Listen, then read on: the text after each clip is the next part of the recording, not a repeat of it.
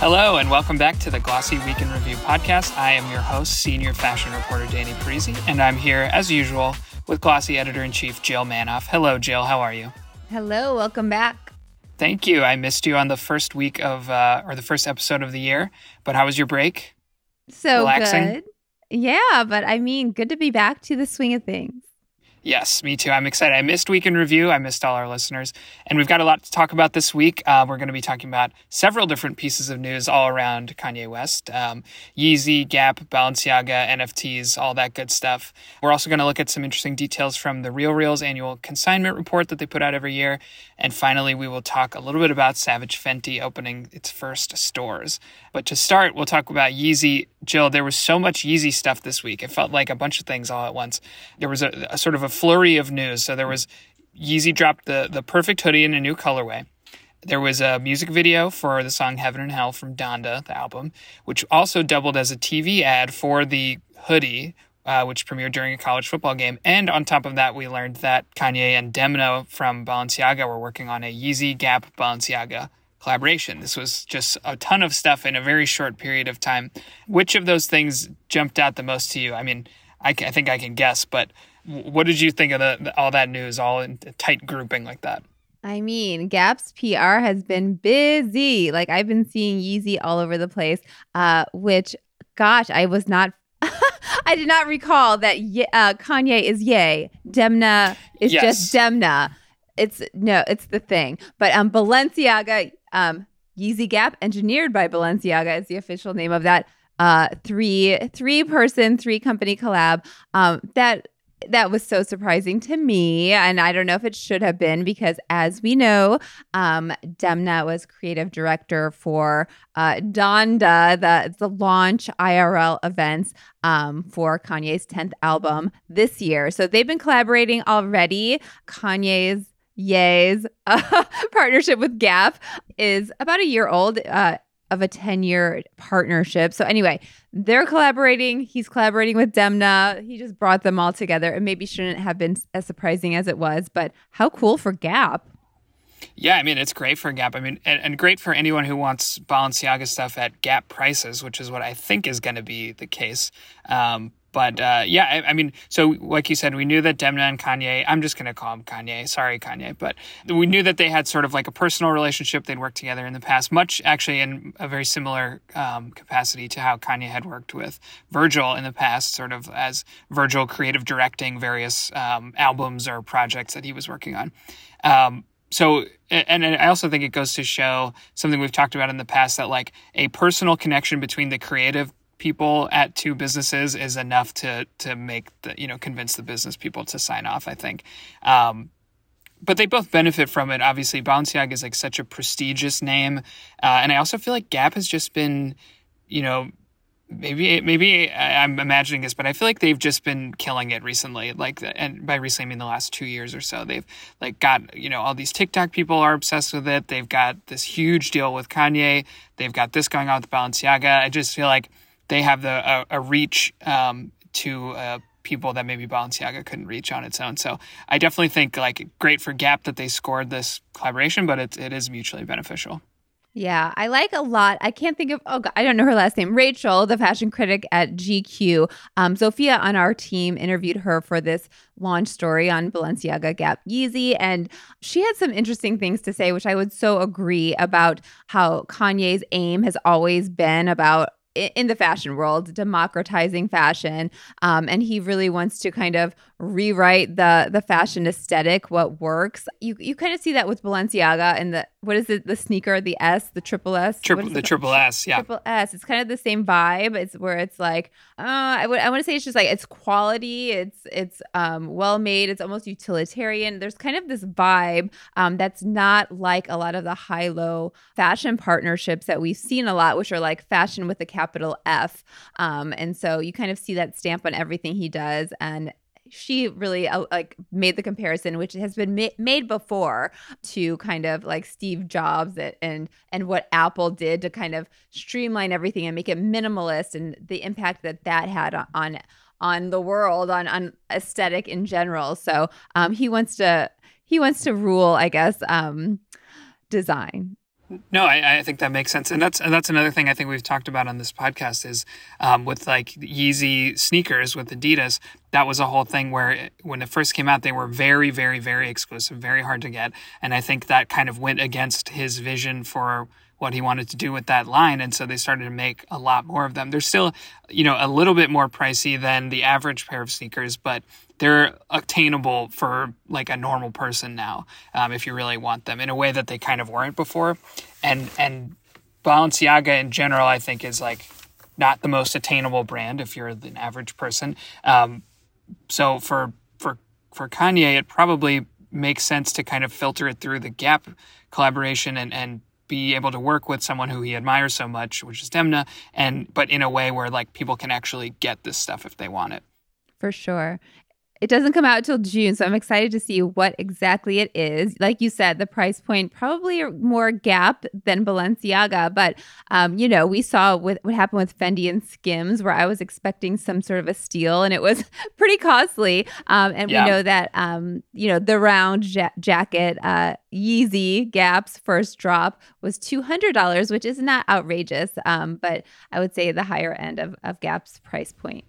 Yeah, definitely. And one more thing about Yeezy Gap, I felt like when that deal was first signed, it kind of seemed a little bit like vaporware at first. So, like it was a solid year or more before we even saw any product, I think, or if any actually came out. And so it's had a slow start, but it's like really manifesting now. There's several things out.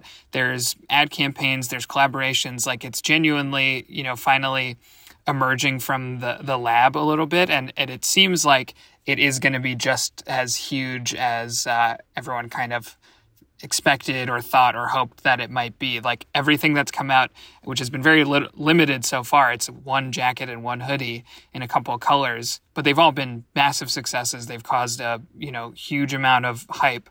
So if there was any sort of question of whether Kanye or Ye could still sort of drive that sort of hype or excitement, I think that's clearly answered. I mean, people were really, really excited about this stuff. Yeah, for sure. WWD actually had a good stat in that said, after Monday, after this black hoodie was released and this commercial and music video happened, the search for Gap hoodies increased by 287% in the hours following. Black Gap hoodies increased by 61%, which is significant. So yeah, people are taking notice. Yeah, for sure. Okay, let's talk about the RealReal a little bit. So the RealReal, every year they put out a annual consignment report. They look through all the numbers, all the data, what's selling, who's selling it, who's buying, all that stuff. And they compile it into a report. And there's usually a lot of good information in there. It's not only applicable to resale. A lot of it can, I think, be extrapolated out to fashion in general. The thing that stood out to me, and Jill, we can share, any other details you saw were interesting. We don't have to stay on one theme. But one thing that stuck out to me that I thought was interesting was the difference between who's selling and who's buying. And you can sort of see the transfer of luxury assets like bags and dresses and, all these like super expensive things from an older generation to a younger generation. I think they broke it down by age group, and I don't know if most sales were from boomers, but most boomers who used the RealReal were there for selling. And Gen Z is the opposite. Gen Z is like buying up everything. So you can kind of see the collected decades worth of fashion like moving from, people in their 50s, 60s, 70s down to people in their 20s and 30s or even in their teens. Yeah, I don't know if they've ever broken it down like by demo before, but yeah, there were so many interesting stats. Like you said, I liked that Gen X is selling 90s ready to wear, Gen Z is buying 90s ready to wear, the changing of the hands. I mean, and also there was calling attention to some of the brands that Gen Z was scooping up, which is the 90s brands like Vivienne Westwood and trying to think what else was there. It was definitely Missoni. Jean-Paul Gaultier, vintage Prada. Yeah, a lot of 90s stuff was and that's like not that surprising if you've looked at a lot of fashion in the last couple of years. I mean, 90s silhouettes, 90s prints, 90s styles are all like extremely popular, and they have been for a couple of years.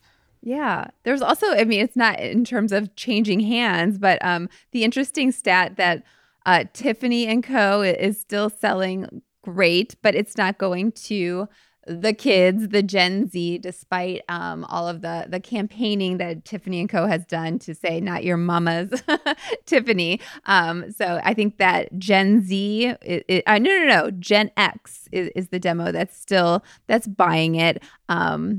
I'm on the low end of Gen X. I wish I was a millennial. It sounds younger. Anyway. No, but I did notice that too. And I think we've talked about that, although I don't think it was on the podcast, how Tiffany has had this big sort of rebranding effort. They want to target a younger audience. They're doing all this edgy kind of cool stuff. But I think we were saying that I don't think they've really messed with the actual product that much, just the way that it's sort of framed.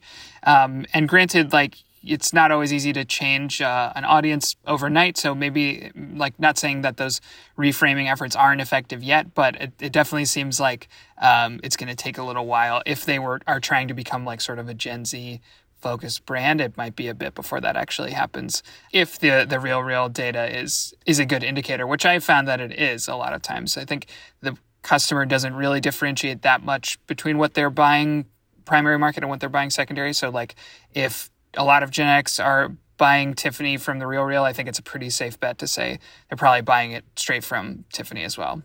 I thought it was interesting that the difference between what the RealReal was recording in terms of data versus what their customers were saying, like a lot of them, a high percentage, I guess, based on a survey, I'm not sure how this data was taken. You know, they said that they use the RealReal because of sustainability or to prolong the life of clothes. An interesting stat was that 40% said they're replacing shopping fast fashion with shopping resale, which we've talked about in the past. There's been a lot of buzz about this lately. Like Rent the Runway just had a campaign at the start of the year, kind of make this your resolution. I'm not sure exactly what it was. Do away with fast fashion, rent instead. So kind of these alternative retail models that are gunning to be the next fast fashion, I guess. And they're more aligned with Gen Z values, as we know.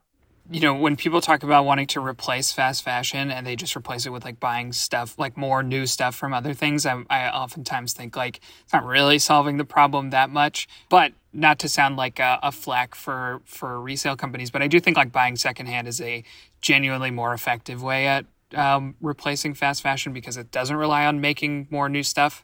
Although resale companies can also have a lot of emissions and stuff just from shipping things around and all the effort that goes into processing and intaking and sending this stuff back out. So they're not like totally free of, they're not like a perfectly sustainable option either, but nothing ever is really perfect. So, but it is interesting.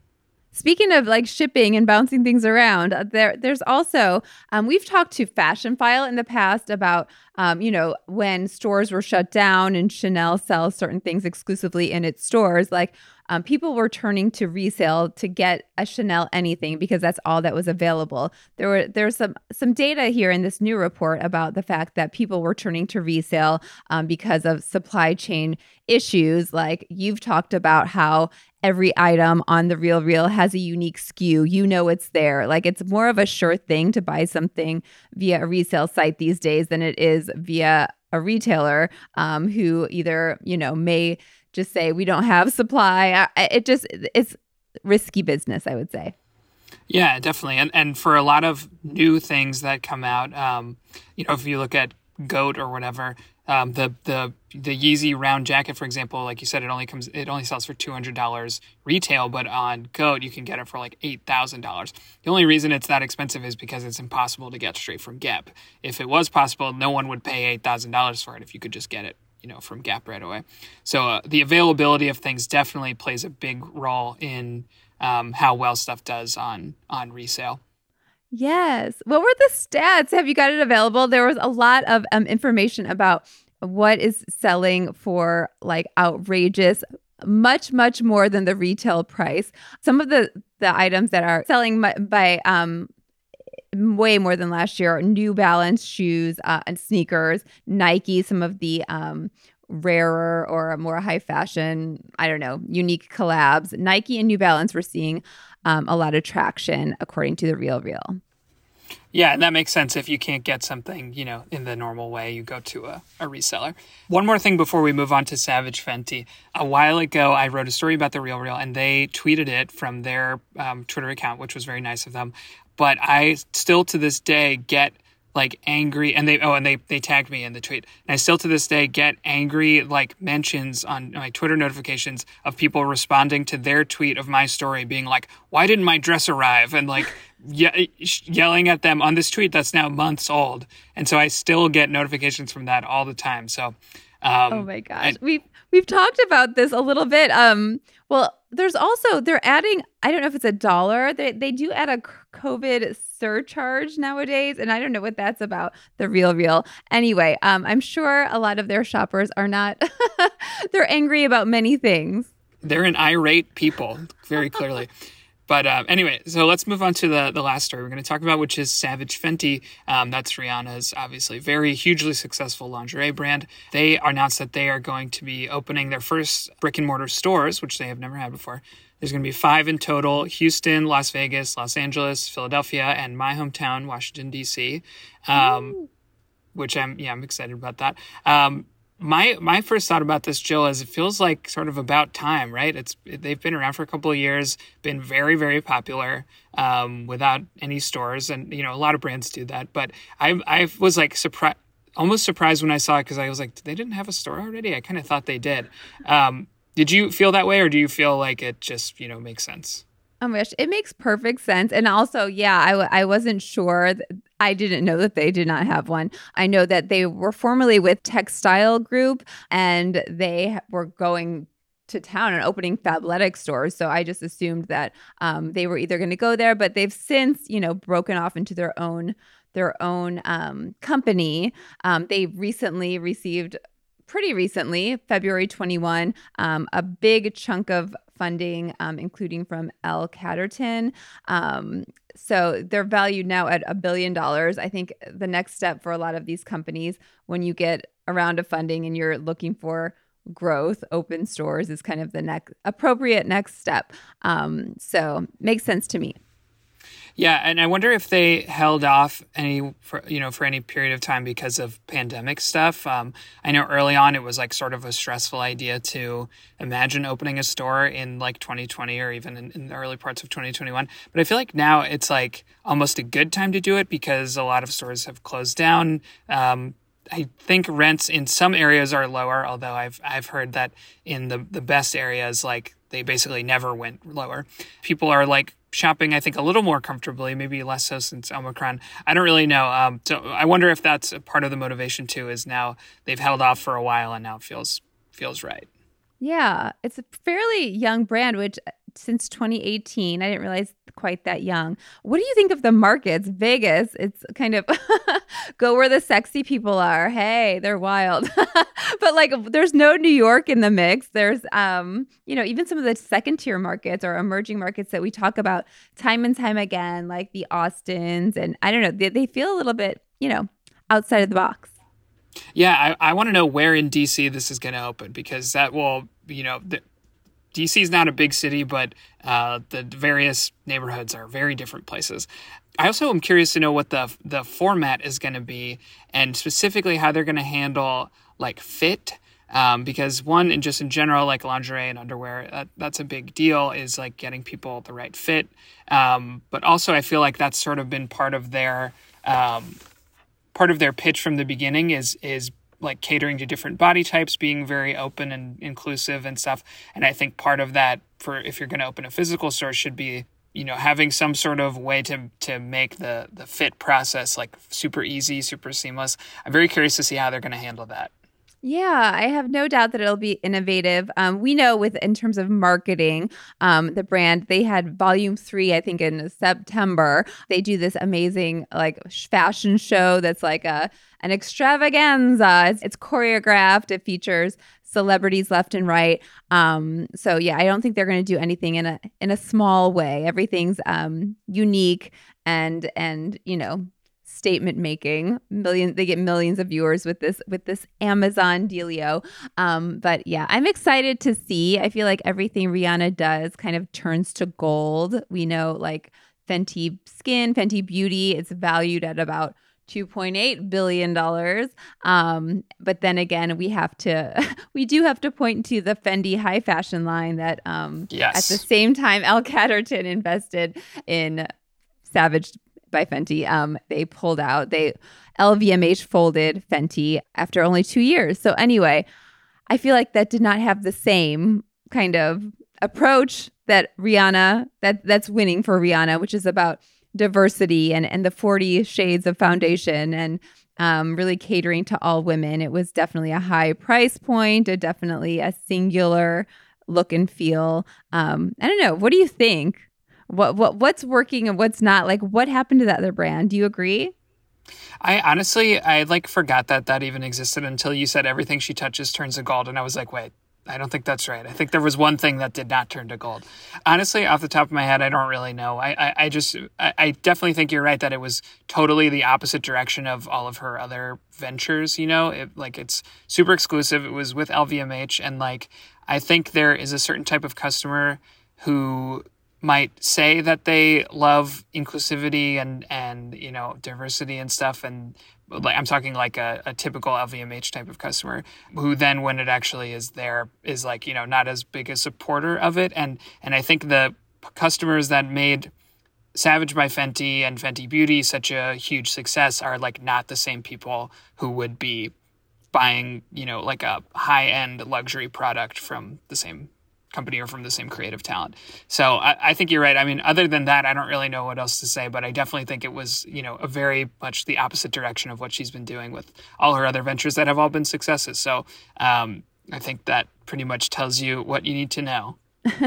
And that I would still kill for that blazer with the cinch waist by Fenty. But anyway, besides the point. Anyway, excited to see. So Vegas in not June, coming soon. coming soon. I don't think there's a date on it, but that's the other thing, I guess, is we'll see if it's going to be 2022. I imagine it'll be before the end of the year. Yeah, they said all these cities in early 2022, so shouldn't be long. Okay, great. Well, there we go. So by June, we will have 5 new Fenty or Savage Fenty stores and a Yeezy Gap Balenciaga collaboration to look forward to.